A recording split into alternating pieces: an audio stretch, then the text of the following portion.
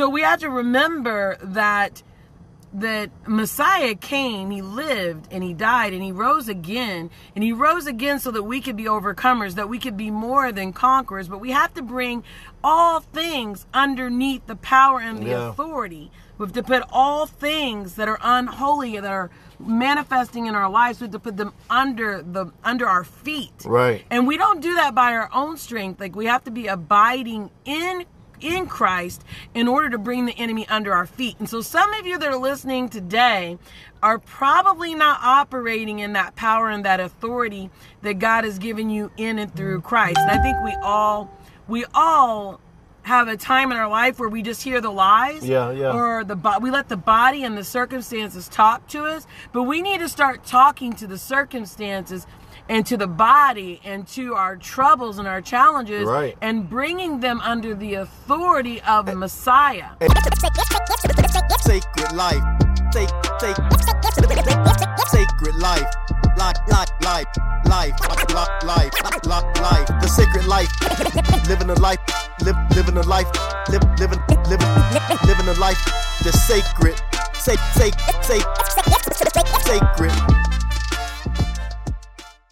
What up? This your boy 20 CEO of Sacred Apparel. And Anna Johnson, CEO of Sacred Life Coaching. Welcome to the Sacred Life Podcast, where we will be discussing life, relationships, business, the Bible, and of course, how to live the sacred life. Do you have power? Today's episode, do you have power or are you helpless? I wanted to add that in, but she didn't want me to add that in. So, do you have power? Ms. Johnson, you want to touch on that? No, go ahead.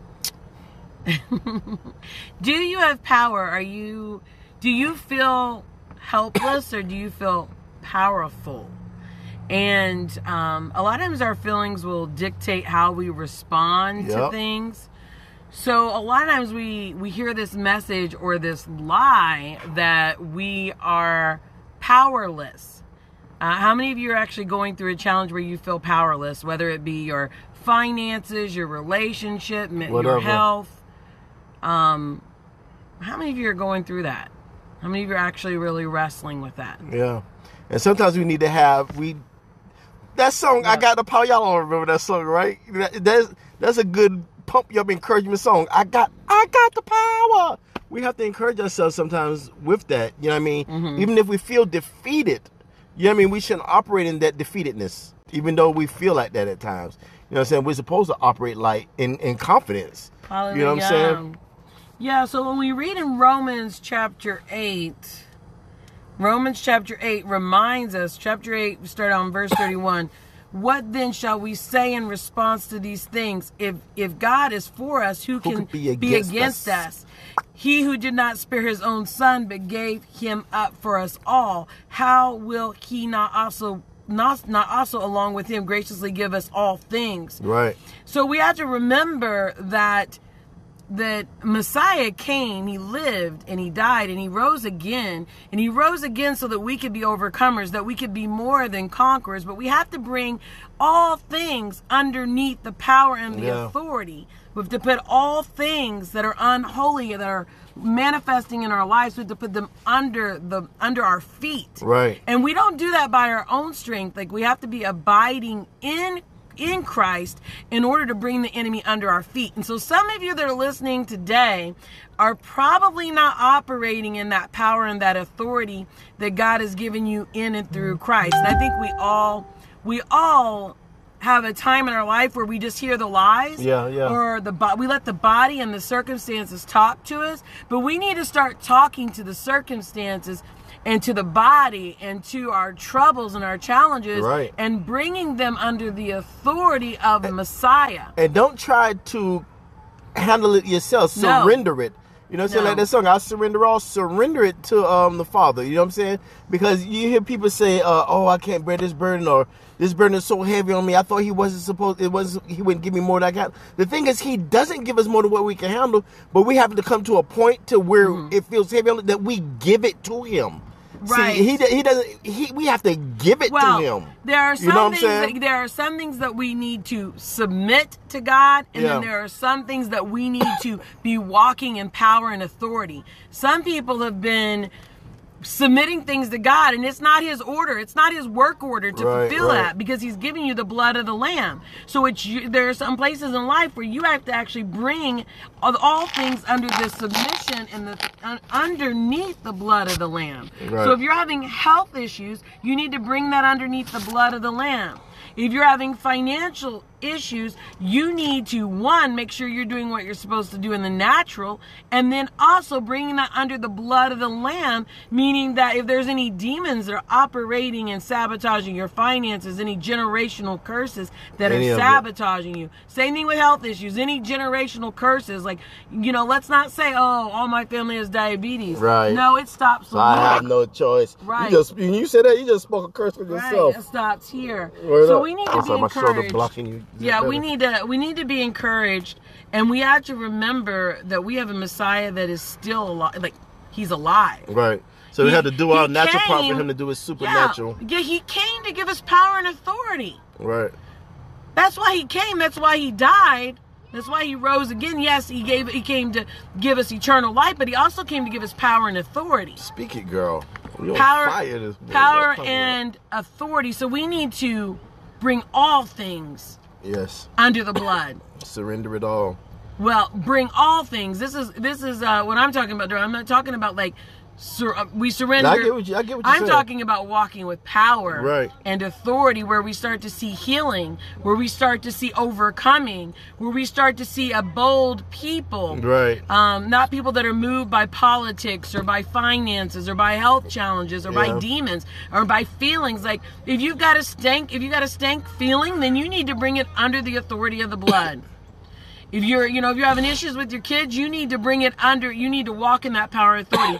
You gotta remember that Christ came so that we could have power and authority here on earth. Right. We don't have to wait to die to be in his presence and to have power and authority. That he died and left us with power and authority, so that we could be sons and daughters of God here on earth. Right. On earth.